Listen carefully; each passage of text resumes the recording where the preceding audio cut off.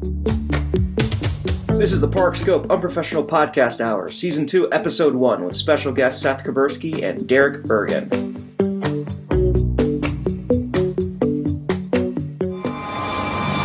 Anybody here?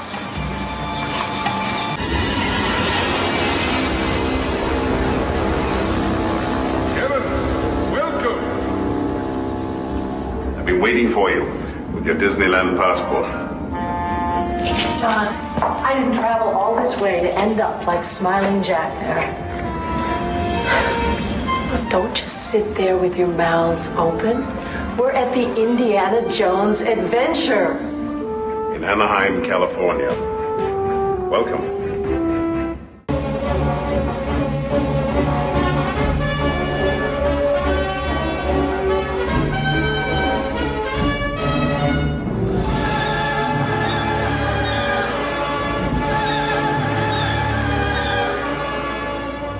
Hello, everyone. Welcome to the Parkscope Unprofessional Podcast Hour. My name is Joe.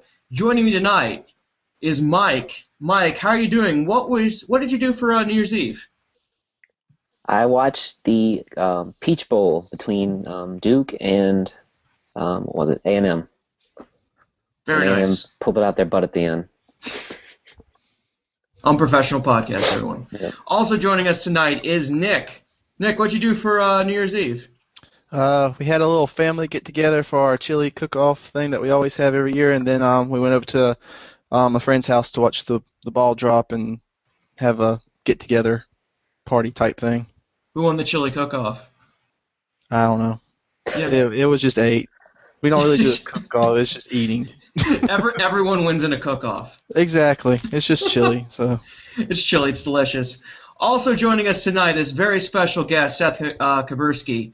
From various places like Touring Plans and other things like that, right? Right. Touring Plans, various books, unofficial guide. Can you hear me? Yes, we can hear you.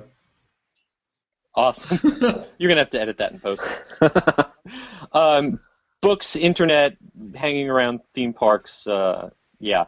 I had a great New Year's Eve. Home with the wife, few friends, listening to our redneck neighbors set off more fireworks than the Epcot holiday tag. Ah, just like Awesome. Epcot Servo.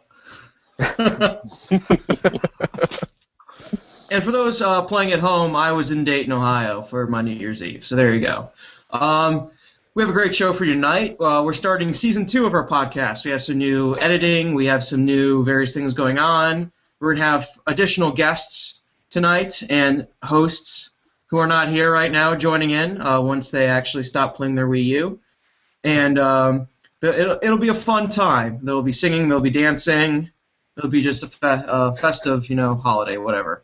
Anyway, let's start off with probably one of the more interesting things that's come from this week. New Twitter account, @Amusement Leaks on Twitter.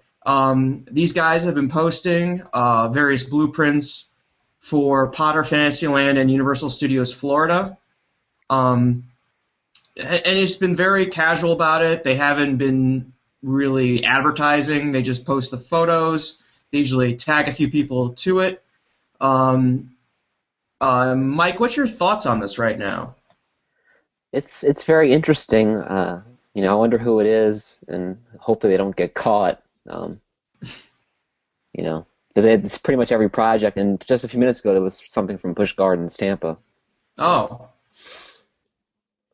Seth, any ideas or inputs you want to put into this? I haven't seen the Busch Gardens one yet. Yeah, I have to get on my iPad. Sorry. It kind of came out of the blue, and I think what's interesting about it, everything that we've seen so far, I haven't seen whatever just went up for Busch Gardens, but it's not necessarily old news, but it's stuff that we've seen in bits and pieces over the last few months or years. But what's curious to me is that they're totally intact with the block, the letterhead for the companies involved. And usually that's the first thing that someone obscures when they're going to leak something like this. Yeah, the blueprint frame around that general lists. Yeah. Who's done the drawings and all that stuff. Which is the kind of thing that if you wanted to track down where it would come from, you'd start with that. So I really hope that no one's going to lose their job over that one.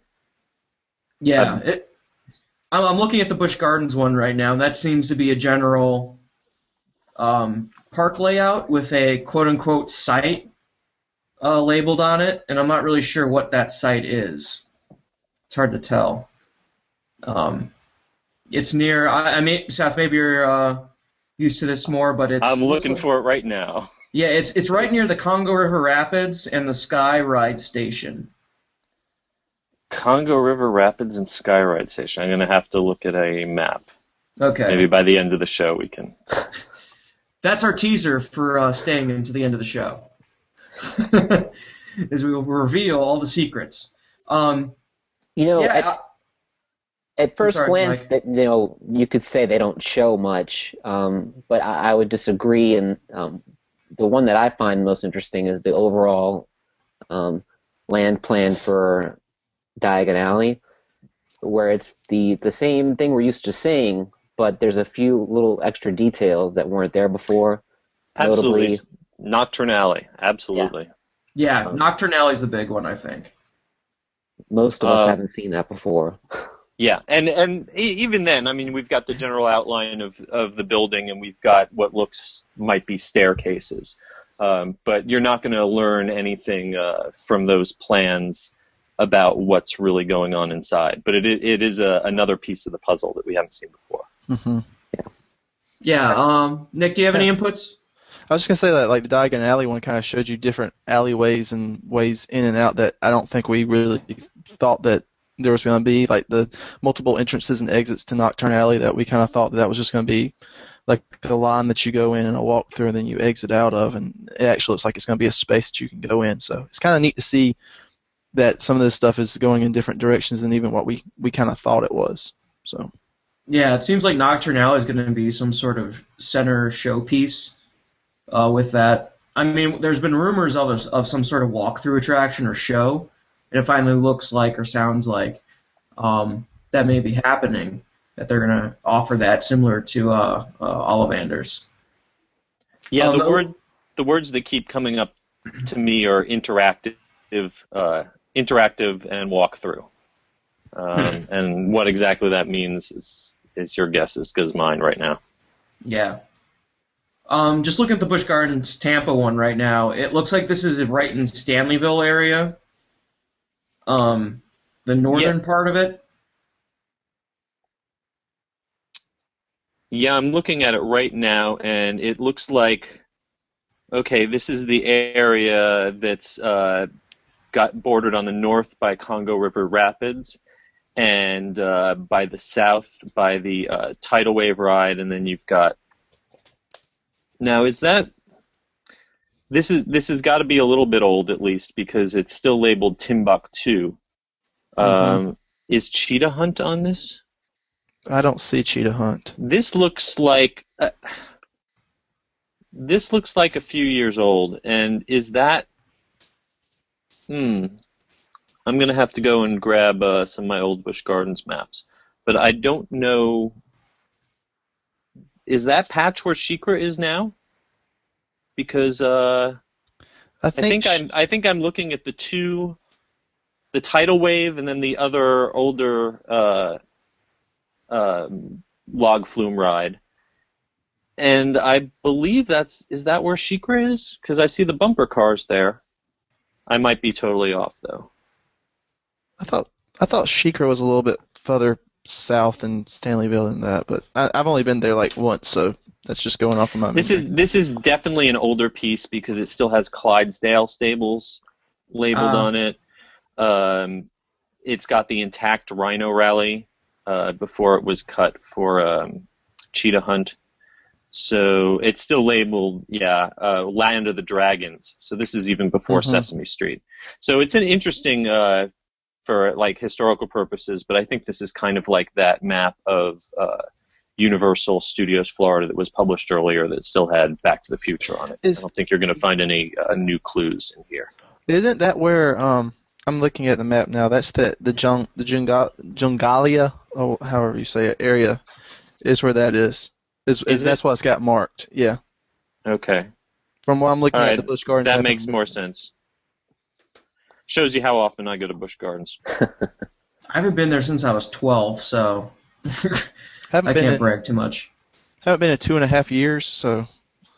I make it out there maybe twice a year when they invite out for a press event, but it's a 90-minute drive from Orlando, and there are other roller coasters closer to my house. Yeah, very understandable. Also, from this account, looks like they have interior concepts and designs for Cabana Bay, it appears like. Mm-hmm. Yeah, those look like some earlier test renderings, not necessarily final designs, but kind of the designers before they farm it out to third parties to give them an idea of the style that they're going for. I don't know that anything in there is exactly going to be what's going to be built, but it'll give you an idea of the feel that they're going for. Kind of like a theme book, kind of a concept design where it's like, this is what we're aiming for. Exactly, Can you do this? book. Yeah, understandable. Yep. And then also we had the USF drawings. We had a lot of Fantasyland ones, which are actually somewhat old. Steady rate. Yeah, we've seen some of the old ones. This is what popped up when this project originally leaked. They're dated 2010. Another interesting one was the let me check real quick. Man, I'm blanking out right now. The Hogwarts Express. The connector. The connector for that, and also if you check a little bit, you could see some of what's down at Hogsmeade, but not very much. You see the ticket building outline, which is old news now, but.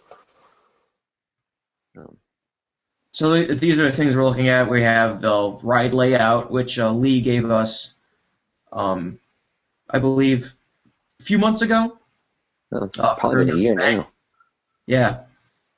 So it's just a really interesting account right now. So if you're not following it, definitely follow Amusement Leaks on Twitter, @AmusementLeaks. Yeah, I mean, there's nothing else I can really add to it, but I think this person's going to be dropping a lot of interesting things over the next weeks and months. Hopefully until longer. They get busted. Until someone gets laid off, yeah, of course. At least until they're caught and thrown into a... Yeah. Yeah, hung, drawn, and quartered, basically. So... Yeah. I will say that all this stuff looks old enough that... it's not hot off of the blueprint machine. I'd say that nothing in here is newer than a few months old. So it could be coming from like a planning office or a government agency that's gotten a hold of it. It most likely is not being leaked directly from someone inside Universal.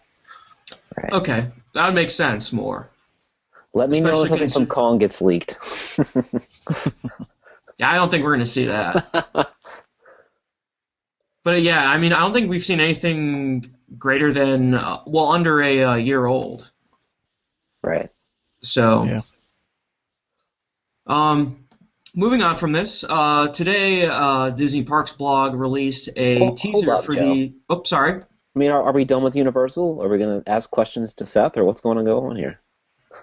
Do you want to ask questions? Does Seth want to take questions? Do you really want to ask me questions? Yes, I do. I've been dreaming of this moment for 2 years since you were on UUOP, so here we go. Well, dream no more, really. I can only disappoint you at this point. Well, I wasn't aware you were coming on tonight, so I really don't have anything prepared, but just going off of what we're talking about right now, so you go, obviously, to Universal pretty much on a day-to-day basis. How far along is Cabana Bay? Does it look like it's going to open in 2 or 3 months? It's funny. We were just driving past that 2 days ago with my wife in the car, and she was like, where the heck did that come from? It's amazing how quickly the building has gone up. Now, if you look at the north half, which is the half that I believe is supposed to open first, that's the half with the pool as opposed to the lazy river, you can see lights fixtures inside the rooms. It looks painted. It looks great. I'm sure there's still a lot of landscaping, a lot of work to go on that half, but it looks like it's really coming along. South half, not so much. Buildings are in good shape, but the the recreation facilities. The lazy river has a long way to go. But I have no doubt that Universal will make their timeline. They've got people booked in. I know Len Testa will be one of the people staying at Cabana Bay opening weekend when it soft opens. So they will get that thing open one way or another on time. And they built themselves enough cushion before the big Harry Potter crowds come in June that I think they'll keep themselves on track. Any progress on the pedestrian bridge? Not that I've seen. That's kind of curious. I drive through there every few days, and a little bit of land clearing, but they got to get some movement going on that. Yeah. I'll drive through there and see if I can grab some more pictures in the next couple of days and send to you guys, see if there's any movement. But that part might be a little bit behind. Okay. Any other questions, guys? Not right now. Wait, you've been saving up questions for 2 years, and that's it? That's it. Really? I haven't been saving up questions. It'll come to me. Well, I'm happy to come back on and talk to you guys anytime. So you can write them down in a little black notebook. We'll make sure to do that. Have you noticed any type of movement? Have you noticed any type of movement in Jurassic Park, Seth, at all? Well, you mean beyond the lovely carnival games, which the games themselves aren't bad, but those prizes, good Lord, those prizes. Beyond that. There are survey markers, little neon pink flags that you can see if you were to head behind Thunder Falls Terrace, and I would not recommend this, but if you were to happen to go back there and look in the woods, you would see some marked trees and you would see some little survey markers. Those have been there for at least a few weeks to a month or two, so I don't know how quickly that movement's happening. And I've seen pictures from others of similar markers inside the Triceratops. But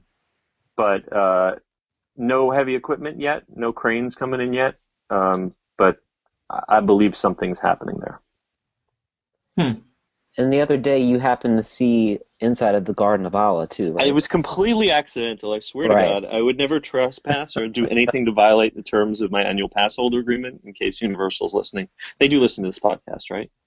Totally. Let's pretend they don't. You check the IPs and the downloads, and you can see where it's all coming from the executive building.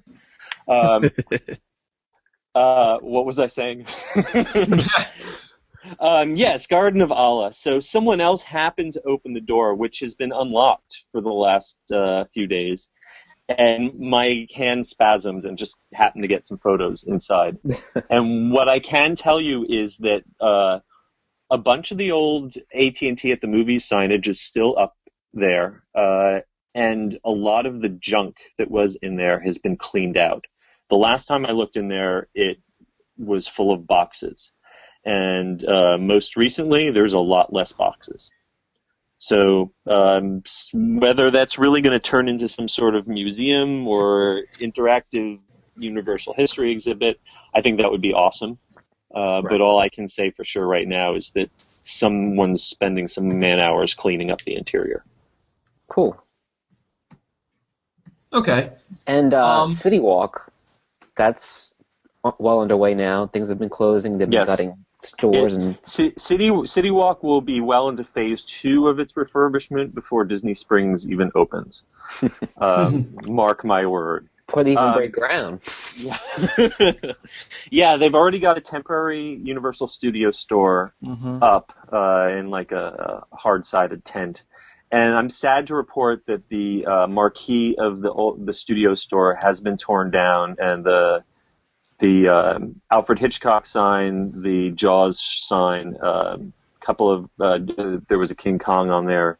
Some of the last remaining tributes to extinct attractions, I think, are probably in a dumpster now. Hopefully someone smart salvaged them. Otherwise, at City Walk, you've got Antojitos.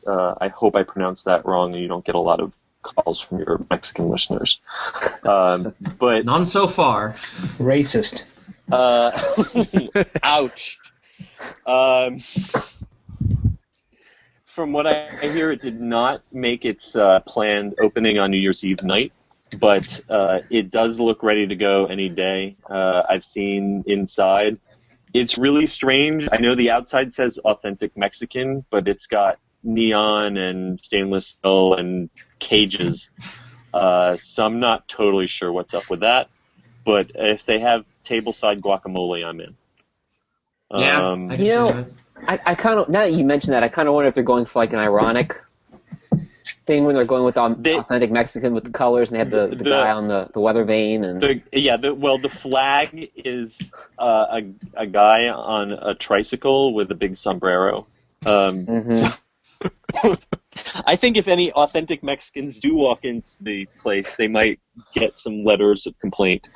But hey, it can't be worse than Latin Quarter. Latin Quarter was a gorgeous interior that no one ever went into. So they really can't do any worse in terms of attracting business. And they had just built the Brazilian steakhouse in there, right? That churrascaria, yeah, I ate there once. It was actually, compared to the other 70 million Brazilian steakhouses that Orlando has, it wasn't a bad deal. It was, if you really like overcooked steak. If you like your steak very well done, you'd be in Hoghead. But yeah, they tried anything to make that space work, and it just didn't. So sometimes you have to destroy the village to save the village. And you'll never be able to not have a way of describing to someone where the restaurant is. You just tell them to look for the pink and blue tie-dyed monstrosity, and they'll know exactly where to meet you. Yeah, it has no problem catching it as someone's eye. No. It is definitely a weenie in any sense you want to use of that word. Very true. Joining us real quick, just to break off, then we'll come back. Joining us is one of our other guests tonight, Derek Bergen from Touring Plans also. Derek, can you hear us? I can hear you. There we go, Derek. Hi, Derek. I'm so happy this is working right now, because this did not work before. We're on Google Hangouts for the first time, so we're trying this out. Oh, I noticed. What a Mickey Mouse operation. I'm waiting for the call, and they say, oh, wait, Derek, before you start on, you're going to download and install all this crap on your computer, and then you can join this call. Wonderful. Let's make it easy. Blame Never Joe. Easy. It's all Joe's fault. Blame Joe. Wait, that sounds Derek. about right. He's been hanging around Ryan too much. Derek, if you're here and I'm here, who's watching Touring? Morgan. Morgan, okay. I say Len is always watching. Len never stops. Len and David. I don't think David Davies is human, so he may be on 24/7 with this programming update. I got two things to follow up. One, on Halloween Horror Nights, maybe they could replace that tricycle Mexican guy with the jigsaw puppet from Saw. I think that'd be a cool thing. And you just mentioned the studio store. I mean, I can picture the Curious George and the Woody Woodpecker things like it was yesterday, but I've been by that store 1,000 times. I've never seen Alfred Hitchcock, Jaws, or King Kong. So, I mean, where were they hidden? I mean, I don't even remember seeing this. Okay, so the Curious George you're talking about is that circular thing in the window that they awkwardly added Harry Potter into? Yeah. I'm talking about the big 2-story marquee above the entrance. Look up. No one ever seemed to look up, but there was this towering marquee with all sorts of Universal icons. And it was really nice in a kind of late 90s sort of way. Yeah. But that's now residing in the back of someone's truck, I think. Wow. I got to say, I mean, I'm looking forward to this refurbishment because, I go to that store probably 9 out of every 10 trips. I mean, I just like walking through and seeing what the new stuff may be for Harry Potter or the Uni Minis, or that's where you can go to get some cool Universal Studios Florida stuff because they got a large selection of shirts and hats there compared to anywhere else on property. So I'm really looking forward to this redone store done right. Yeah, it just seems like Seth dropped out. There he is. He's back. Ooh. This is like 90% of the Universal online community, so it needs to be done right. Sean claims he's coming too. He should be here in a few minutes, he said. Oh. Apparently he's watching Ric Flair on Raw tonight. Oh, it's old school, Raw. I forgot about that. Mm-hmm. So, Derek. Yeah. Speaking of Phase 2 of City Walk, how do you feel about your beloved NASCAR grill maybe being on the chopping block? I thought that was like a rib or something like that. I really did. Where did that come from? And it's just, I guess it kind of makes sense because I'm the only one on the one side of the fence. But it is, it's steady. It's not like it's dead. Seth just talked about it's hard to get people into Latin Quarter. And I know I go to Katie's Candy Company to get my issue of Attractions magazine. Not anymore. Yes. Exactly. Hart and Huntington and cigars. And I've never seen anybody in any of these places or the TCBY. Can I just understand interject? Completely why these are gone. I can't believe they lasted as long as they did. Their rent must have been outrageous. But the NASCAR grill, I'm really surprised that they're not bringing in the revenue that says, there's no reason to kick us out. But who knows? Maybe this is an executive call saying we want a better brand.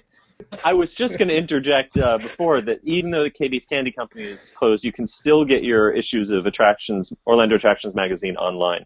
And I highly recommend you do because there's a fantastic cover story about The Simpsons that I wrote. Yes. All right, you can edit that out too. No, we're not editing that out. We're keeping it. What are you kidding? We don't edit. Yeah. What's this editing thing?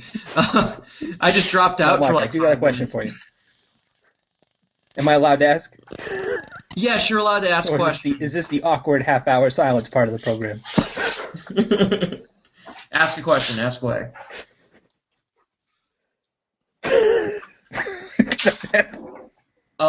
Would you like to ask a question? Awesome. Okay, cool. Nick, let's talk football playoffs. Or did I break the system? we broke the world. Where'd you guys leave off without me, by the way? You left? Derek. Yeah, we left off with Derek. I'm here now.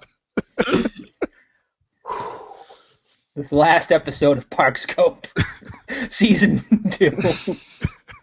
You're not helping. Mike, are you there? I'm here. You're here? Seth is muted right now. I'm here. Okay, cool. You're here. Awesome. Oh, yeah. Derek, you had a question for Seth? I guess not. Oh, yeah, let's just assume not then. Can Derek not hear us or something? Oh, you guys can't hear me? No, we can hear you. You're just not responding to us. There's a difference. Yeah, do you have a question for Seth, or? I'll be quiet. You'll be quiet? I can't hear anyone but Nick talking.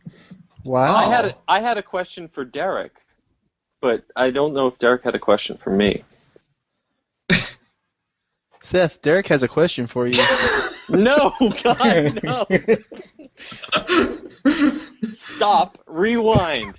My question for Derek is your love for NASCAR, for the NASCAR restaurant, sincere or is this ironic? I'm just curious. Because you would be the first person I've ever met with a true and deep love for it. So I would love to know why. What am I missing? Did you hear that, Derek? I can only hear you talking. Okay. Like, this is insane. Seth wants to know why you like NASCAR grill so much. Is it ironic that you like it? Are you just saying you like it, or do you really like it, and why? I do like it, and it has to be good because my hatred of NASCAR is up right about soccer in terms of sports I really despise across the earth. So I go in there. It has really some great and competitively priced apps. And then it has a bunch of sports bar theming in terms of, like, Duffy's down here in Florida. It's a big major sports chain. I like going there because you get to see all the baseball, the hockey, the football games. It's a really good environment. It's not NASCAR on the TV, so I think that was a saving grace. And part of it might just be a bias that I've gone to Downtown Disney several times and gone to ESPN Zone, which is kind of like their closest, competition in the area. And it's always this ridiculously long wait. I find the food there to be not that good, and the prices are outrageous. So it's kind of like, to me, a better version of the ESPN Club at Downtown Disney. All right, well, I will give it another try before it closes.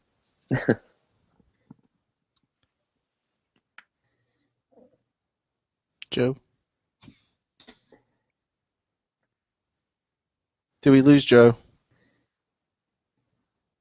This is embarrassing. Google Hangouts, a major success. Say Google Hangout is like is the Obamacare of Skype applications. Apparently. This is going to be an interesting episode when it actually airs. From the people who brought you My Magic Plus. So I had my first My Magic Plus experience yesterday. How'd that go? Not very well. I tried to use my annual pass to get My Magic Plus at Animal Kingdom because they have gotten rid of Legacy Fast Pass at Animal Kingdom. And they kind of squinted and grunted when I showed them my annual pass and tried to make it work. I've never seen that many people in Camp Mini Mickey. We actually lined up for the 6:30 p.m. show a little before 5 p.m. And it's a good thing that we did, because as soon as they opened the doors and let the standby people in, we saw that about 90% of the theater was completely full with Fast Pass people. Or, I don't know, friends and family who had gotten let in early. But it was packed to the gills and the most vocal crowd I've ever seen in a Disney show. They literally screamed practically through their underwear every time a new actor came out. They went wild. I mean, those floats, which started life as Disneyland parade floats, are probably older than most of the people in the audience. And you should have seen people lose their minds for that show. It was, I will say that that show has always had great energy. That cast always gives 100%, and they gave 2,000% for that last show. If you go online, look at the Touring Plans YouTube account, and you'll find a full video of that final show.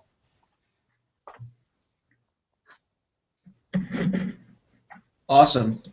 I'm back now, so yay. And Derek just left. And Derek just left. It's like musical chairs. This is amazing. I suggested that Derek hang up and try to come back since he could only hear me. So. Okay, that's fine. Yeah, he was sending messages like, I can literally only see and hear you. I can't do anything. Is Mike still on? Yeah. Okay, cool. Just want to make sure. I've never understood the hype for this show, for Festival of the Lion King. I've always found it strange that it's so beloved. I kind of liked the old Legend of the Lion King puppet show better. Mm-hmm. It used to be in Fantasyland.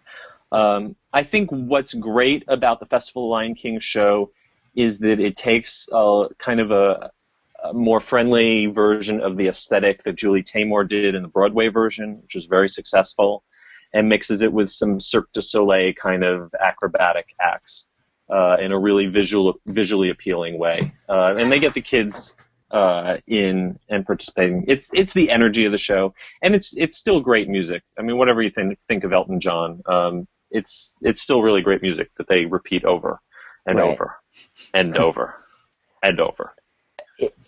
It's just fascinating to me that the highest grossing animated film of Disney so far, it gets this, and it gets the Circle of Life film. It's just strange, some of the decisions they make sometimes. I don't know, it's odd. I don't feel like they know what to do with it, in all honesty. Well, at least it's finally getting to Africa, That's true. Yeah, it's finally going to be in the appropriate place. Yeah.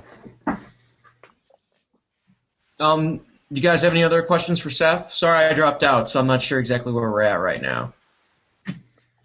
It's Seth Question Hour, part 17. Can Derek hear us now? Now I can hear you. Yeah. Finally. Okay, so now I'm kind of inferring that I was probably talking over everyone since I couldn't hear a single one of you and looking like a fucking buffoon, pardon my language. Looking like an idiot. It's okay, Derek. Don't worry about it. Don't worry. Derek has a rare form of Asperger's where he doesn't shut up. I guess piggybacking off of the Festival of Lion King, Beetlejuice also had its final performance, and Seth, you were there for that too. I keep showing up for these things. Beetlejuice was a little emotional for me because I know a lot of the people in that cast, and the Lion King show, they're rebuilding the stage, but I think most of that cast is probably going to move, and the show will be essentially what it was, maybe with some tweaking. Beetlejuice, out of the cast that's currently working there, or was currently working there, only 2 people were brought back and given new contracts. So whole new team of performers, completely new script, new songs. It's going to be basically a whole new show with some ties to the original. So this version of Beetlejuice actually only dates to 2006. There was a version before that did not involve hip and hop and had considerably better music. And there was a version even before that had the Phantom of the Opera in it, which no one but me remembers. But so this version of Beetlejuice was not the greatest show, but it was around for a long time. And like I said, I was close with some people in the cast. James Keaton, who was Beetlejuice for the final performance, had been there for 18 years as Beetlejuice, and his contract was not renewed. And he was really, when I worked at Universal as an entertainment supervisor and would take characters on the road to do PR events, he would be always the first Beetlejuice we'd pick just because he was so talented. And there's some other folks, Charles Gray, who was Frankenstein, who have been there for years and years, and you're not going to get to see them on stage there anymore. So, again, if you go to touringplans.com, you can find on our YouTube account that film of the last show. And, again, packed house and really not quite as psychotic as the Disney fans, but a very vocal and appreciative audience. Best moment for me of that show was Beetlejuice coming down off stage during the finale, grabbing a tourist's camera out of their hand and running up on stage to take shots on stage. Did give the camera back to him at the end. That's awesome. Seth, recently Universal raised probably about 70% of all the prices of their counter service or their bars outside. Is this something that happens every year around Christmas time, or they just took their opportunity when it arose during the high crowds? Or I just don't remember being at the parks when literally everything from a churro to soda to tacos at Cafe La Bamba, everything went up almost within a 2-week period, and there wasn't there was no outcry. I don't think anybody even noticed, but there was a gigantic price increase across the board at Universal within the last 3 weeks. You're absolutely right. I think it's the biggest stealth increase that they've done maybe ever. The biggest part of it that hardly anyone noticed is that they started charging tax on alcoholic beverages. All alcoholic beverages throughout the resort used to be priced tax included. $6.50 for that beer, tax included. Well, now the price went up by a quarter in some cases. A lot of things went up by 25 cents or 50 cents. But now that price that's on the sign is before tax. So that's an instant 6.5% increase on anything alcoholic at the resort. That hurts some of us more than others. But, it's funny that you mention it because normally my Universal Studios, my Universal Orlando guidebook, Universal Orlando 2014, The Ultimate Guide to the Ultimate Theme Park Adventure, available from Intrepid Traveler. Thank you! I was waiting for that bell. Awesome. So normally I would do those updates in August of each year. And no matter how late I pushed my deadline, the day after I finished, they would always raise the prices. So typically those price increases would come at the end of the summer season. So to see them coming right before the Christmas season, I was definitely surprised. I remember, I would email Derek, did you see this menu? 2 days ago I walked past this and it changed. The biggest example of it is the dining plan, which I think you guys might have talked about previously. Raising it by $1, no one's going to notice. But taking out one of the snack allowances, that really, that they're going to make some more money off of that now. The first time I noticed Universal's penchant for changing prices was actually last summer when Springfield, USA opened, and everyone was going to Bumblebee Taco Man truck, and they're putting the reviews, and they're putting the prices, and I went the next weekend, and the prices had already gone up $1 on several of the items, and it was just, I found it almost incomprehensible that prices can be this in flux, like a Exxon gas station. But it just seems Universal just throws them out there and they don't care. And I want to recommend your book to everyone. I bought last year's edition. I actually had this year's edition sent to someone. It's going to show up at their door tomorrow. So I definitely recommend your book, Seth. Who's your code writer on there? Kelly Monahan. And, it's Intrepid Traveler. And thank you. Everyone should buy 6 copies and send it to all their family and friends. And if you're ever visiting Disneyland, please buy the unofficial guide to Disneyland. Yes, Thank you. I recommend that, too. I have a copy of that for when I went in December. Anyone else have any questions for Seth? Have you used the dining plan? That's got to be the title of this. Yes. I have not personally. That's going to be the title of this episode. Has anyone got any questions? No, the title is Derek Insane. Even better. I have not personally used the dining plan simply because with an annual pass discount, it is always cheaper to just pay a la carte and use the annual pass discount. The only thing that I was tempted to use it for was the package dinner where you get the dessert viewing of Cinespec, Cinema Spectacular. But you can actually just buy that as a $15 add-on, which I have done, which is kind of fun. You go over to the Duff Brewery and you get a private table and they bring you a drink and a cupcake. That's actually not a bad deal. Was it an alcoholic drink? Unfortunately not, but you can get a banana squishy. Oh, nice. Those banana It kind of sounds weird, alcohol plus cupcake. Oh, no, those two things go great together. Who'd have thought? I don't know if you guys covered this, but you were at the parks a lot over the last 2 weeks, and I even saw your Orlando Weekly recap of pictures of just the insanity. I mean, how do you deal with those crowds on a daily basis for so long and not want to kill someone? To me, it seemed like a miserable situation to be in, and you were there every day hitting that pavement.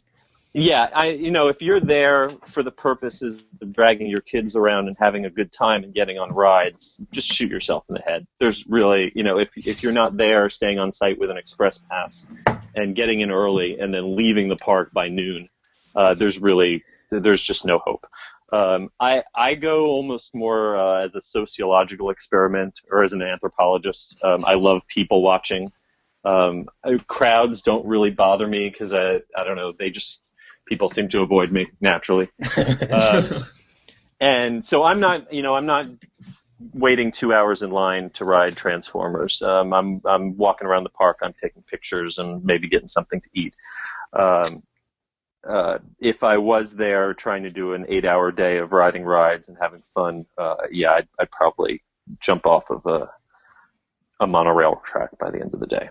What's the strangest thing you see in these times where it's so busy? I mean, you put a picture up of a line for the air dryers at the Popeye Boil Dry Party. I mean, I couldn't believe I was seeing with my eyes. It was like the rarest of rare birds. Yeah. What I really didn't expect, like I always tell people, no matter how busy the park is, just do Men in Black single rider. I can't remember how many times there's been a 45-minute or hour posted wait for Men in Black, and I've just walked on to single rider. Single rider line was out the door, and they had set up a switchback for the single rider line at Men in Black. That seemed like a sign of the apocalypse to me. Wimpy's was open. That was my biggest. Wimpy's was actually open. I believe Green Eggs and Ham was also open briefly, but I didn't eat there. And my white whale, which I went into and took pictures of the menu, but did not take the time to eat, and I wish I had. La Bamba Cafe. That is the one where, if you cite La Bamba Cafe open, you should go and play the lottery because you are a lucky man. I can count on one hand how many days that's been open in the last year. I'm sorry about that. I know they had La Bamba open for some reason for a long time last year because it was the international until Springfield opened. Yeah, okay. When they were doing construction, they were using it as a temporary. But if it ever is open when you're there, the ribs are pretty darn good.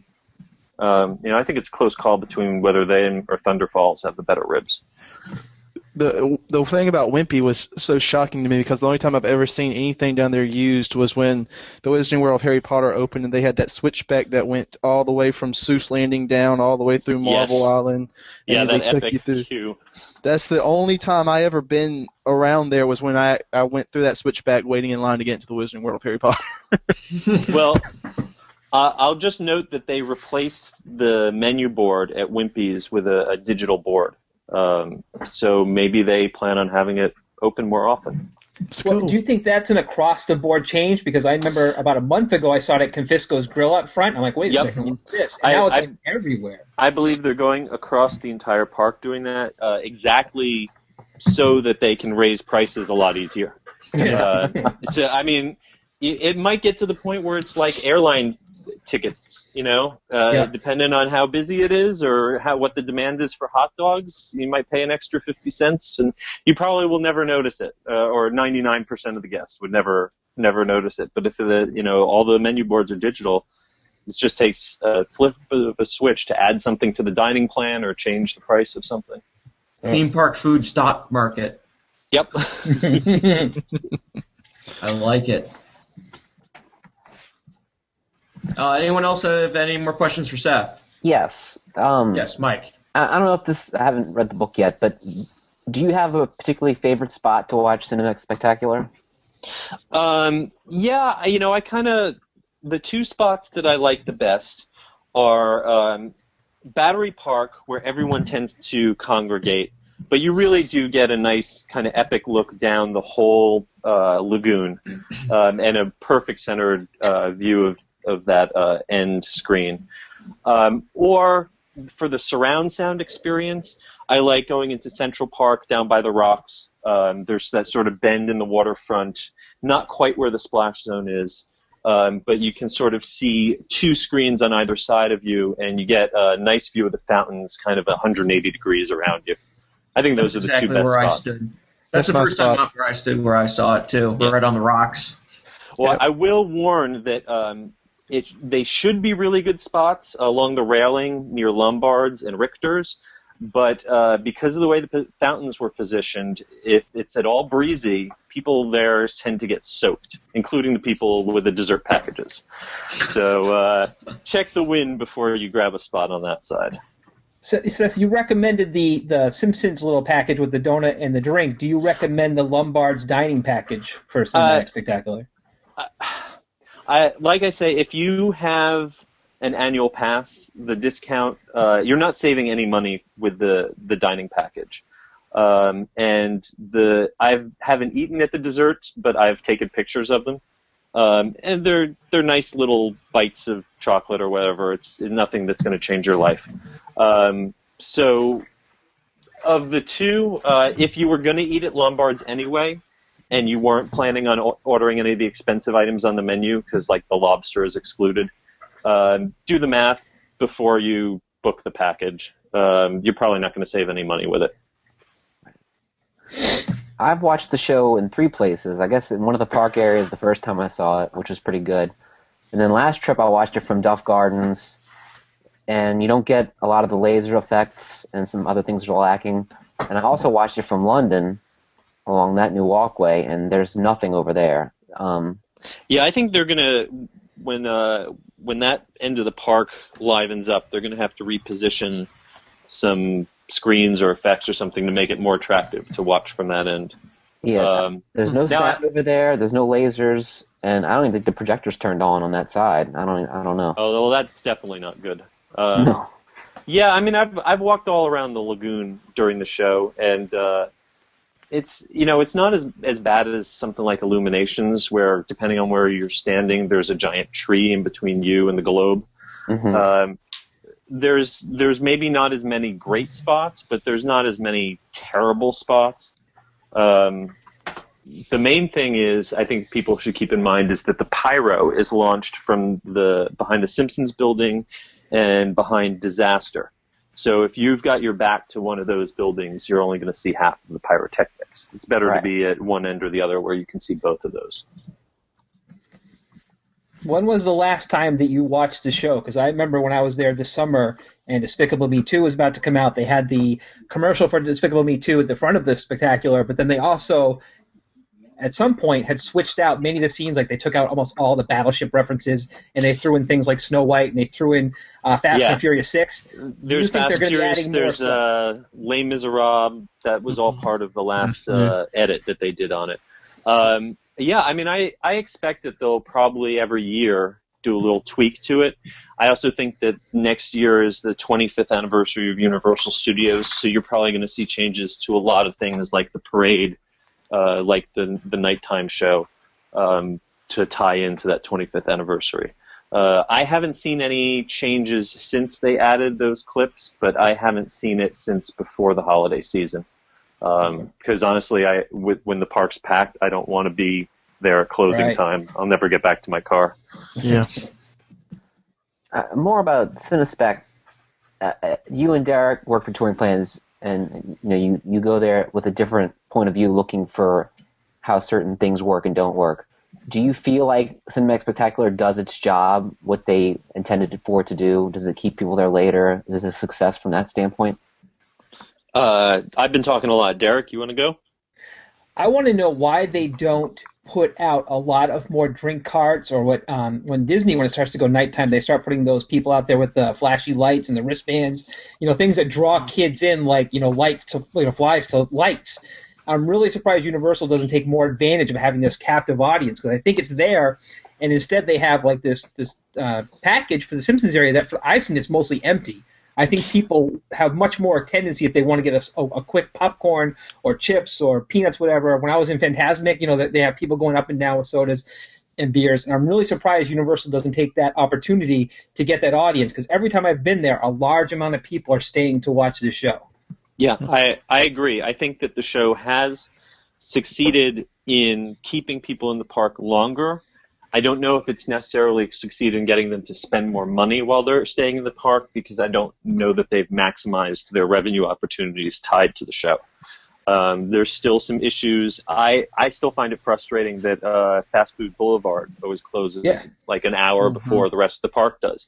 So, I would hang out in that area if I could get a chicken and waffle sandwich to munch on before the show. I think that not all of the operational puzzle pieces are on board supporting what entertainment is doing to keep people in the park with that show. I think it's a good start, but I still don't think it's ever going to be like Illuminations or Wishes is, or Fantasmic, something that people build their day around and are not going to leave the park until it's done. You've seen them all, and you've been to one California. Where does this rate compared to all of Disney's nighttime spectaculars? It's not It's not World of Color. Anyone who ever thought that Cinespec was going to be World of Color was dreaming. World of Color is mind blowing. I love World of Color. I also love Fantasmic out in Disneyland. I don't think that it compares to either of those. I actually enjoy it more than the Fantasmic we have here at Hollywood Studios, but that's because it's such a pale shadow of what they have in Disneyland that I'm always disappointed every time I see it. The current version of Illuminations doesn't really do it for me personally. I think it's spectacular, but I think it's poorly paced. I think the middle sags to the point where I'm just bored to tears. I like Cinespec. It's grown on me. It's well paced. It doesn't have the emotional connection of a Disney, of a Wishes, because you don't have that kind of history tied to it the way you do with Disney films versus Universal films. At least most people don't. But I still make a point to see it, 4 or 5 times a year. Yeah, I just went to Disneyland in December, and I can say that I agree. I like Illuminations a little more than you do. I find that's probably my favorite show at Disney World at night. But yeah, Cinespec doesn't compare to World of Color or Fantasmic out there, but it is a very good show on its own right, and stands, I believe, as its own and on its own quite a bit. I like it a lot. Now, the nighttime show that I want to see again it was only performed once for the media the night before Wizarding World of Harry Potter opened to the public. Which was, I think Thinkwell did it. It was a projection mapping with giant projections on the Hogwarts Castle and the mountain, and with John Williams conducting the London Symphony Orchestra and fireworks going off. And didn't people have wands that lit up that night too? Yes. And the funny thing was that the wands lit up and they did not go off, and drove my cat crazy. Because for like 2 weeks, the thing would just randomly flash in the middle of the night. That's fantastic. If they could find a way to bring that show back, they would have people lined up. Yeah, that show looked awesome. Just from the pictures. Yeah. Nick, am I the only one who really likes the Fantasmic show out here in Disney Holiday Adventure? I love it. Oh, you guys are crazy. My wife likes Pocahontas is horrible. Pocahontas. And that dinky little river ship. I love the dinky little river. You mean the cardboard box floating in the river? Once you've seen it with the Captain Hook and Peter Pan scene on the Columbia, you can't go back. I would like to see the Fantasmic in Tokyo. The video I've seen of that is really impressive. That's weird. I wouldn't even call it Fantasmic. I think that's the biggest issue. They should call it something else. Yeah, well, it's something. It's Japanese. What are you gonna do? It's Japanese. That's probably the best description I've ever heard of it. It's Japanese. Same with the show in Disneyland Paris. It's French. That show looks really pretty though. I would love if they could do something like that here. That was I believe that was their plan for a little while, was actually to do a similar show, Cinderella's Castle, but that never got through the greenlighting process. So, yeah, I mean, definitely one of the coolest parts of that show is the when the castle turns into a giant waterfall. I always thought that was really cool. They do a really nice job for the holidays projection mapping on It's a Small World facade at Disneyland. That's a really fun show too. That was the only thing about that whole Magic Memories and You campaign that I liked, was the projection mapping shows. Mm-hmm. Did you like that they put the Pixar and the Disney characters in Mary Blair style inside It's a Small World? Would you want to see it here, I should say?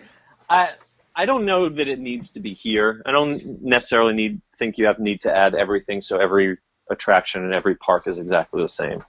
I think they did the best job that they possibly could with it. It doesn't offend me because they really did a nice job of trying to make it fit into the Mary Blair style, with the exception of the America scene at the end, which is just ugly. Yes.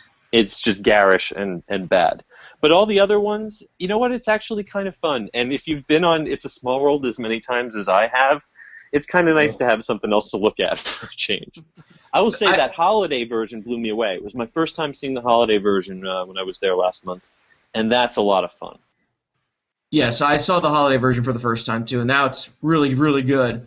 It's also the first time I think I've seen it since they added the characters, and I think my issue is that if the characters are from the culture, and it's Peter Pan, developed in England, or various things like that, it works. Cinderella, Pinocchio in Italy, exactly, it makes sense. But once you start getting the Pixar characters or the addition,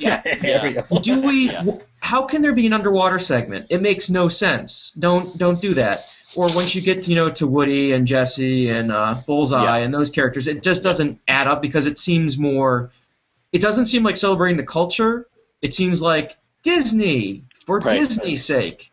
So that's my issue with it. But I mean, I like the adding, Peter Pan and those characters, just not the Disney characters. Yeah, I don't think it was an atrocity like some people do. It doesn't stop me from going on the ride. It could have been worse. I'm sure they'll find some way to make it worse. Have you? Was this the first time you've also seen Haunted Mansion Holiday? No, I've gone out for a few years for Halloween, but this was my first time going out for Christmas. Yeah, Haunted Mansion Holiday just gets better every time you do it. They really do a great job of plussing it a little bit more each year. I really liked the ceiling projections in the stretching room this year. Yeah, that was definitely interesting. I'm kind of interested in how they did that. I think that may have probably been back projection or something like that. Yeah, it's got to be a rear projection. They must hang a projector from where the hanging body usually is. Yeah, I thought that was really cool. I think is the gingerbread scent new this year, I believe? I think they change that every year. This year was kind of like an Advent thing where they opened up a different door every day. So it gave you a reason to go to the ride every single day. I thought that was really cool too. Yeah, when I was at Disneyland this last time, I took the Cultivating the Magic tour, which does a great job, especially in the New Orleans area, of showing you the kind of attention to detail that goes into the horticulture of that area, and with all the extra stuff like the pumpkin patch that they put out there during the holiday season. That's just one of the most beautiful spots in any theme park anywhere. Oh yeah, hands down. I love New Orleans Square. Anybody else have any questions? Seth, did you ever see the nighttime show at Islands of Adventure when it ran? Not only did I see it, I actually, on New Year's Eve of, I guess, December 31st, 1999, we called it the Millennium, even though, according to Isaac Asimov, it wasn't. I operated the giant Merlin puppet that was just this thing on a forklift, or like a genie lift, a cherry picker, for the fireworks show.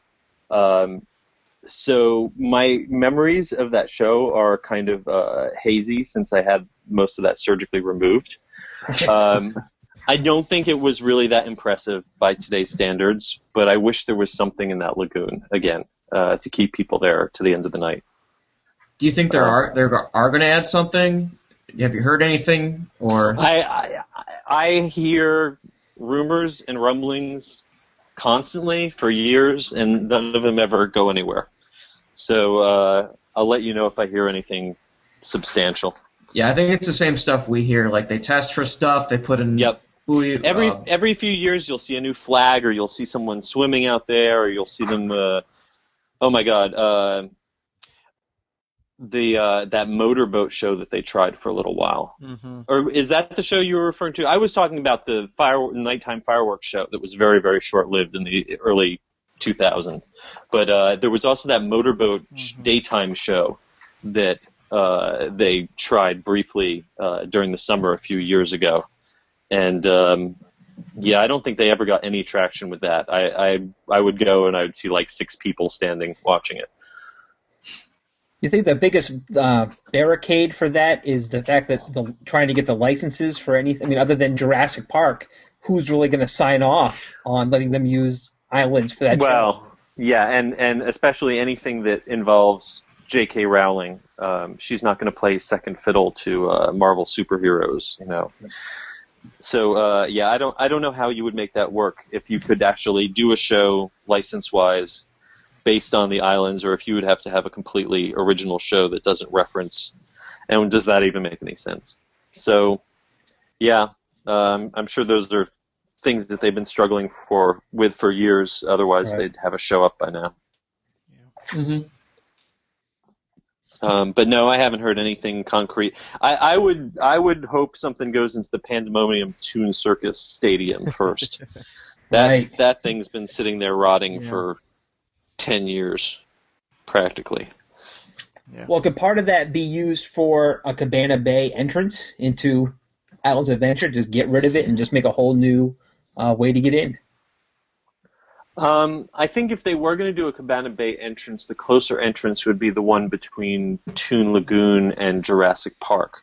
In fact, you know that yellow gate that's there's that little kid splash area?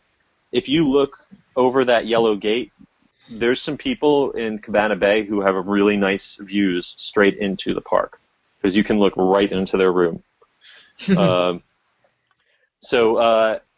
I think if there was a back entrance, it would probably be more likely to go there. But everything I've heard is that all those early plans for an alternate entrance were scuttled. Now, if another hotel does end up going in between Cabana Bay and Royal Pacific, which I know Hate to Fly has been suggesting that there's a 5th hotel that's going to be a high-end hotel that's going to come online. That might be a good place to put it with an alternate entrance. But I don't know if that would work for Cabana Bay. Okay. And would that space be even there after they put Kong? I'm not quite sure where that would go, but from the plans I've seen for Kong, because that's a necessary service entrance that does not impact. The entrance to Kong will be in that vicinity, but it will not impact that yellow gate. Okay. Yeah, that night that we were at Islands and Dudley Cut on Fire, they had that gate wide open with all the fire trucks and stuff. Oh yeah, right through there. Did you do that? Did you do that? It was me and Sean and Epcot Explorer. It's not like the Tiki Room. It's not like if you burn it down, they'll build it back the way you wanted it in the first place. I know, they just fixed it. Seth, as a long-time Universal fan, are you the most excited now for Universal, or do you miss the days of past with Ghostbusters and Alfred Hitchcock, or what's your era of Universal that you're most excited about? Don't get me started on Ghostbusters, because that was the first show that I worked at when I first moved down here. I was actually the closing crew member on Ghostbusters. I think it's interesting. I think Universal has had so many ups and downs that the first couple years of Universal were really dark, and then they hit this really, from about 95 up through the opening of Islands of Adventure, they were really on a roll. I think like once you had Terminator open in the studios, it was that 96, 97, Twister, then you had Men in Black, then Islands of Adventure. Right up to the millennium, they were really that was a great time because it was so exciting seeing it go. The parking lot that you used to park your car in now is a theme park. That was a really exciting time to be around. And then there was kind of a dark era for a lot of the 2000s until Harry Potter came along. And I say it's going to be really hard to top the excitement of that opening month of Harry Potter, hanging out outside the gates every single day in late May and early June, waiting for them to let us in. But I think Diagon Alley is going to give it a run for its money. Everything that I've seen so far makes me really, really optimistic about what's going on behind those walls. Were any of you guys on Orlando United forums like the months before Harry Potter? I mean, checking back to see the latest updates and pictures. I mean, I know I was. I could not get enough of the Wizarding World leading up to that summer of 2010. Yep. It was quite exciting. It's awesome.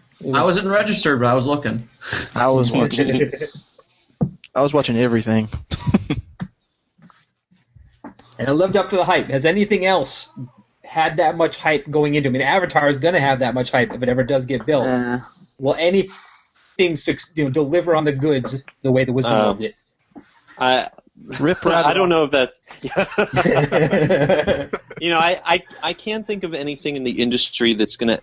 Other than Disneyland Shanghai, which I would really like to check out when that opens in 2015, I don't think there's anything in the industry that's on that level. I'm excited to see what they do with Harry Potter out in Hollywood, because I'm hearing there's going to be some little changes and additions. But I really think this opening of Diagon Alley is going to be kind of a peak at least for Orlando, until almost the end of the decade. Wow. I think Avatar is going to be great unless they open it in phases like they did with New Fantasyland, and then by the time it's finally all open, you're like, oh, that was it. So unless someone's got another gate that they're going to open, I think this is going to be a high point for at least a few years.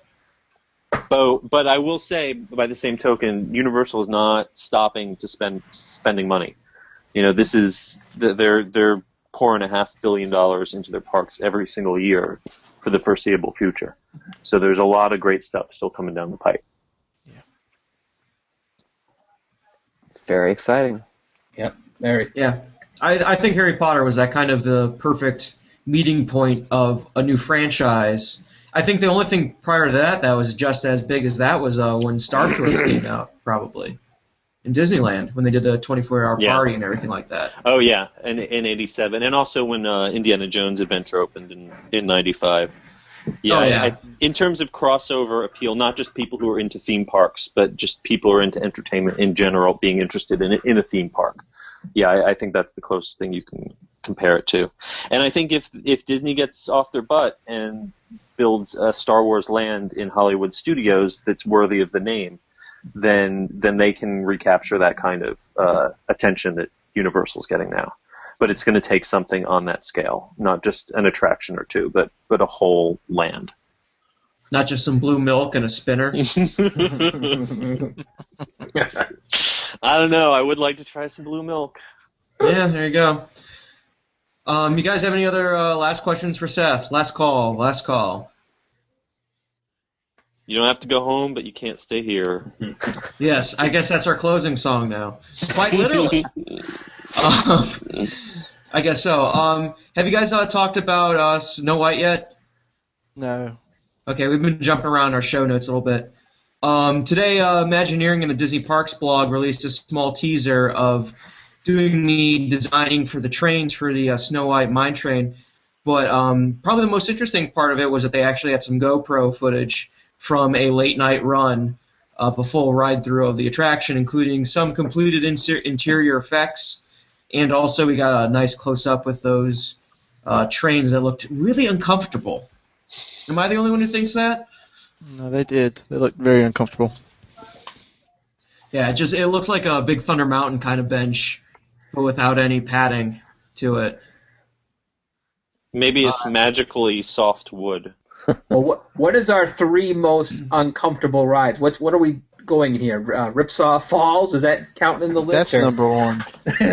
But before the lap belts or after them? The seat isn't bad. It's that lap bar. Yes, that lap. Yeah. Ugh. What about Space Mountain? I think that's comfortable, but I'm like 5'9", so. Matterhorn's pretty bad. Matterhorn pre was worse, but currently it's not great either, so. I'm trying to think. Astro Orbiter is pretty uncomfortable for me. I'd say Primeval World, but I think that's more the logistics of the ride tossing you back and forth. Yeah. If we're going outside of Orlando, then the single most uncomfortable ride in the world is Sky Rush at Hershey Park.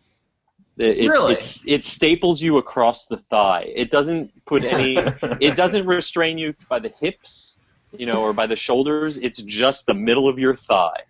Ouch. Yeah. Because I haven't been there since they last ride when I was there when they opened was the what's their accelerator one there?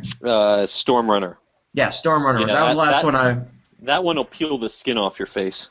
Yeah. That's a great ride. Well, I'm in Cleveland, so we have a top thrill dragster, so I know all about that ride system. Oh yeah. Probably, I haven't been on it yet, but I definitely know Manhattan Express is pretty uncomfortable. Ooh, New York, Las Vegas. Exactly. I've been to Las Vegas, but I refuse to pay like $15 to ride that thing. And single-handedly, probably the most uncomfortable thing I've ever ridden was King's Dominion, the Shockwave. It's their Togo stand-up coaster. Stand-up.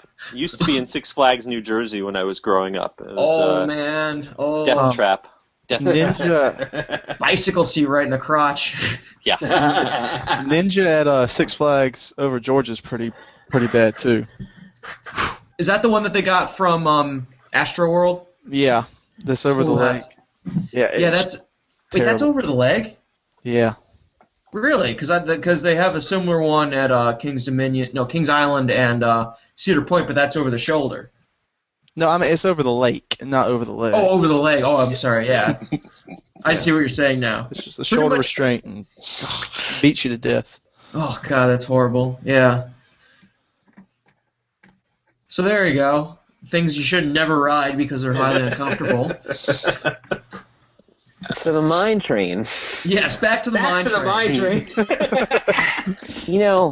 This thing, I'm sure it's going to be great for what it is, and it's just a shame that they put it in the position where it's supposed to be this capstone thing, the savior of the expansion and hype. It's just not fair to what it is. But it looks like a nice little ride. I think it's going to suffer from the Little Mermaid syndrome, where they keep hyping it as this amazing e-ticket, a successor to the Haunted Mansion, and then everyone gets on it and goes, that was it? Okay, that's weird. Mm-hmm.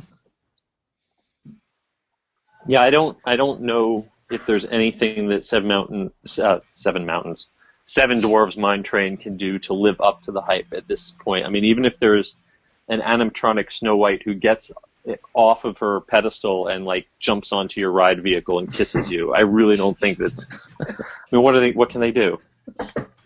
I mean, the ride's probably not going to be incredibly long from what we've seen of the coaster track.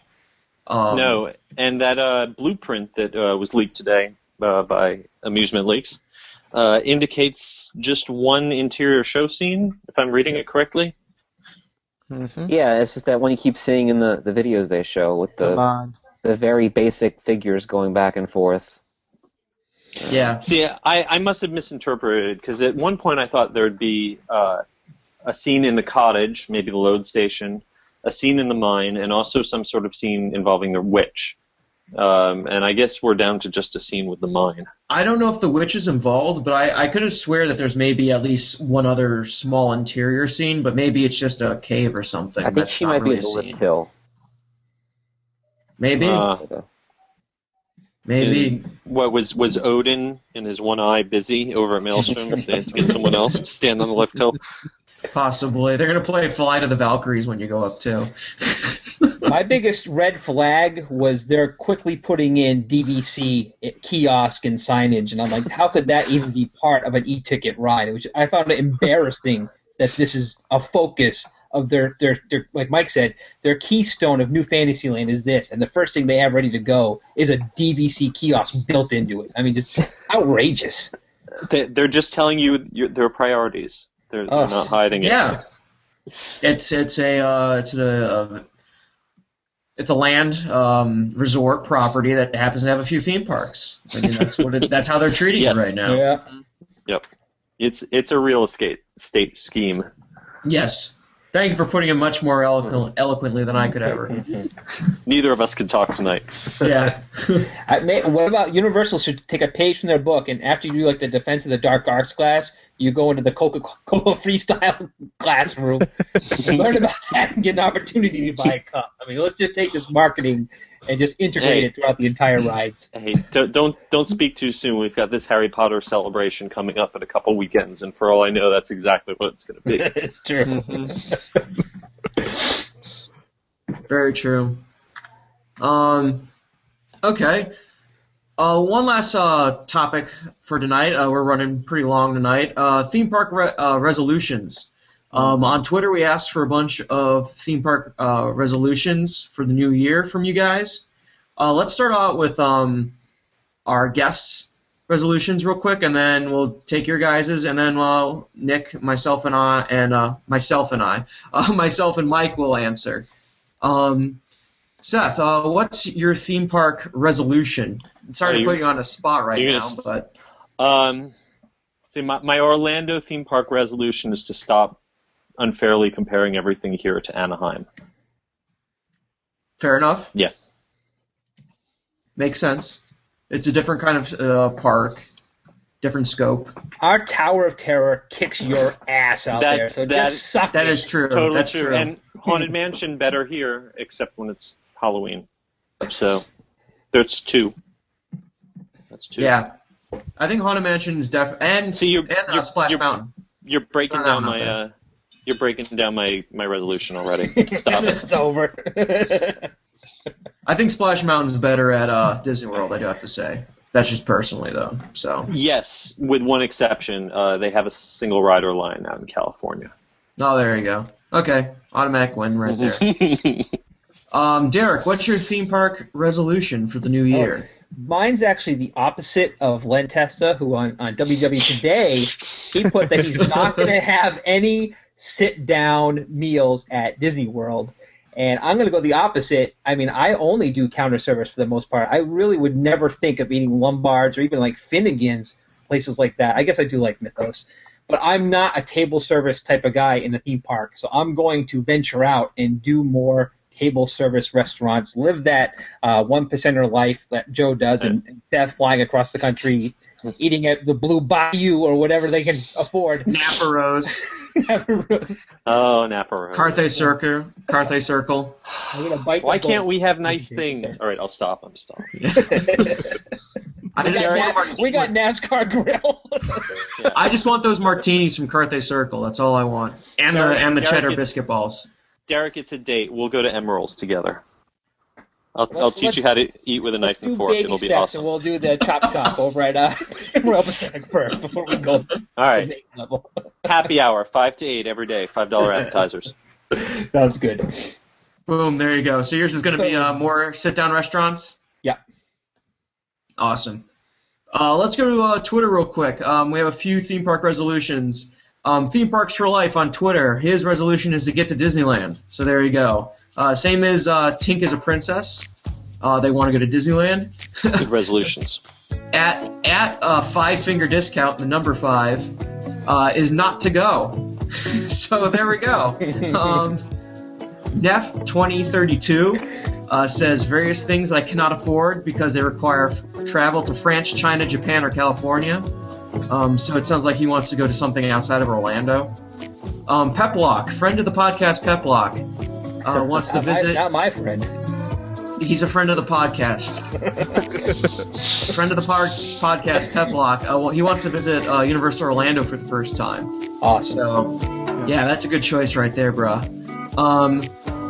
Sarky Park News. They want to appreciate some theme parks work hard enough to ensure a high guest quality experience, and then follow it up with LOLJK. There you go. Laughing Place 56. Never heard of the guy. He wants to ride a ride at least 100 times in 1 year. He said that he rode 75. I believe Men in Black 75 times last year. Yeah, that's so. Yeah, so 100 times this year, ride one attraction, which I just don't know how that's possible. That's crazy. I have a friend who did Carousel of Progress like 40 times in one day. Great. Wow. Well, we all know Kendra, who did TTA for 1,000 times in a year. I did Twister once. You win! That's the standing record.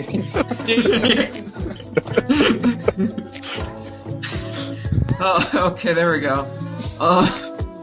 We have a winner right there. Disney Magic 1106. She wants to run her first Walt Disney World Marathon. I think that's a she. I think I remember from Twitter. Apologies if not. But they want to run their first Walt Disney World Marathon. Bobby Wojcik wants to get on the podcast. So, good for him. Get him on. I'll yell at him. There we go. I don't hear what he's saying. And then, last but not least, friend of the podcast, Light 'em and Hyde, HYDE. They resolved to not to make any more Mine Train jokes because it's been 2 years and it's just too easy. So, Mike, what's your theme park resolution for the year? I'm gonna finally eat at Mythos. Very good. Good. Very good. Nick, what's your theme park resolution? I have 2. My first one is to get to Disneyland, which looks like it's probably going to happen this year for my 30th birthday, which will be cool. And my other one is to explore the resorts at Universal more and to eat at some of the restaurants because I've only ate at the Kitchen. It's the only restaurant I've ever ate at any of the resorts at Universal, and I really wanted to go into those resorts and eat at those places. We're definitely doing a night at Chop Chop. All right. Did you get the kitchen? Good. Did you get the kitchen sink? All cake, the listeners are invited. All on Len Testis tab. We'll expense it out. I did not say that. In case you're listening, Len. Yeah, we love you, Len. You're awesome. I bought enough of your books. And the perfect thing would be if they gave us media credentials for the Harry Potter opening, but I know better than that. I thought you were Park Hoppers +1.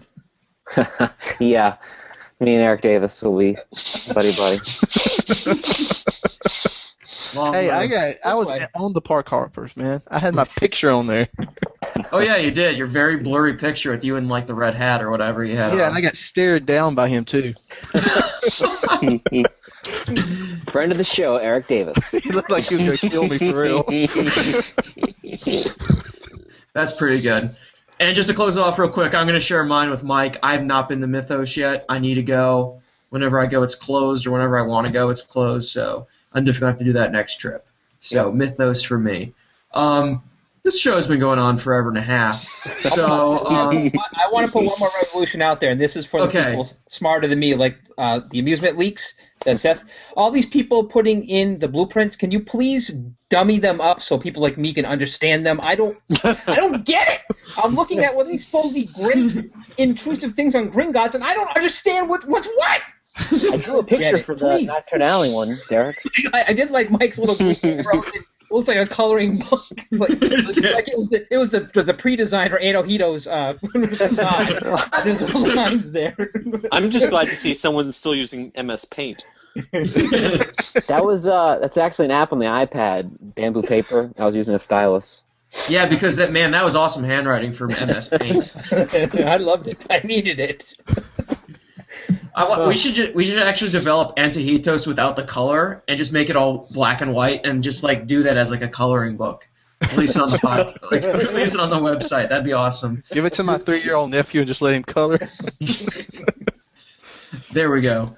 You guys have any last things you want to close out with? Any shout-outs or anything like that? I wanted to say thank you to Seth for coming on the show. Like I said, when I first started listening to UUOP, I guess it was 2 years ago now, I finally got back into podcasts after a while, and it was really exciting to hear somebody actually know what they were talking about, talk about Universal. And this is pretty cool to talk to you and pick your brain about some things, and hopefully we haven't scared you off. Well, this was awesome. I'm really flattered that you guys had me on because I listened to the podcast and I really enjoy reading your blog. So please, have me on anytime. I will always be happy to come on and pretend I know what I'm talking about. Well, it's better than us pretending we know what we're doing with all this technology because we just constantly drop and all that fun stuff. Yay, Google Seth, Hangouts. I want to back up, Michael. That was the first time I heard you, too, was on UUOP. I thought that was a tremendous show. You had great rapport with Lee and Tracy. Was Jim Hill on that show, too? I thought there was a fourth person. I did one with Jim Hill. Okay, I've been on their show a couple times, Yeah, I love talking to those guys. I hope I get to do that sometime soon. I think it's an awesome book. We're going to show it again. I got it off Amazon, so go to Amazon, search Seth Kubersky, search Universal book. It's really a great resource for Universal Orlando. Buy 7, buy 12. Buy them all. Actually, I just went on Amazon. They only have 10 copies left, so just buy all. Seriously? Yeah, awesome. I went on there and it said new printing. Yeah, exactly. Or get it on Kindle. That'd be awesome too. Yeah, it's very important to have somebody, covering Universal and making books about Universal because there really is nothing out there. Without spelling errors. And Seth, you mentioned yesterday you have a friend that's writing a book about the history of Universal? Yeah, Sam Genoway, who he's an urban planner and a Disney historian. He's got a great book out called Walt and the Promise of Progress City. It's anything you ever wanted to know about the Epcot project before it became the Epcot Park. He's got a book out. It's in the unofficial guideline. It's called The Unofficial Disneyland Story, and it's like a biography of Disneyland. So he's right now working on researching a similar book about the founding of Universal Studios, the whole backstory of, did Michael Eisner really steal the plans? The whole story of Jay Stein, Sid Sheinberg, and how Universal came to be in Orlando. So it's a really fascinating story, and he's talking to a lot of good people who worked there over the years. So I'm really excited to read it when it comes out. Yeah, it's really good to hear. I am too, and you heard it here first, everyone. Oh, no, wait. You might need to edit that because it might be under embargo. Redacted. I can edit that. I'll just bleep it out. No. No, I'm sure Sam will be happy for people to know that he's working on his book as long as someone doesn't come in and write another one before his. I love his work on everything that he's done so far, so I'm really looking forward to that book. I want to know if the story about Michael Eisner stopping on the way from the airport to Disney World and hopping the fence is actually true. I'm sure it will be in there one way or the other. Because Michael Eisner, hashtag. Nick, do you have any other last shout-outs or anything like that? I would like to thank Derek Bergen for taking over our podcast tonight. Yes. Derek Bergen is the stand-in Sean Huckle for the night. I hope there's a major just thinking back of what I was saying and realizing there's probably a whole other conversation going on that I'm interrupting the entire time. Oh, my gosh. It sounds like an episode of Part of the Pixie Dust. The improv. How's that for a plug? There you go. Listen to Part of the Pixie Dust, everyone. By Seth Kubersky's Kurbesky, right, Seth? Kubersky. Awesome. Google it, Amazon it. Buy the books. Buy Disneyland Unofficial Guide. Buy the Universal podcast book. Just the Universal books. Spend money. Sorry. Just spend money. Otherwise, the terrorists win. Let's throw out tons of plugs. ToryPlans.com. You can read me and Seth every single week. Go to www.parkscope.net. Read our stuff. Sean's going to Disney World. He's going to write food reviews. Wish him luck. Wish him luck. He's going to California Grill. So may the force be with him on that one. Yeah. He's so running a half marathon. So yeah. Oh God. Yeah. Wish him luck there too. Where can Derek? Where can we find you on Twitter? At Derek Bergen. Cool. Seth, where you at Twitter? At SKUBERSKY. There you go. And then I'm Parkscope Joe. Nick? It's at Mr. X_381. And then Mike, last but not least? At Capt Michael 87. Awesome. Again, thank you, Derek. Thank you, Seth, for being with us tonight through this major shit show of a show. Luckily, it kind of pulled together in the last about hour or so. So that's awesome. Thank you, everyone, for listening, and have a great week. Closing time. Time for you to go out to the places you will be from. Closing time. This room won't be open till your brothers or your sisters come. So gather up your jackets, move it to the exits. I hope you have found a friend. Closing time. Every new beginning comes from some other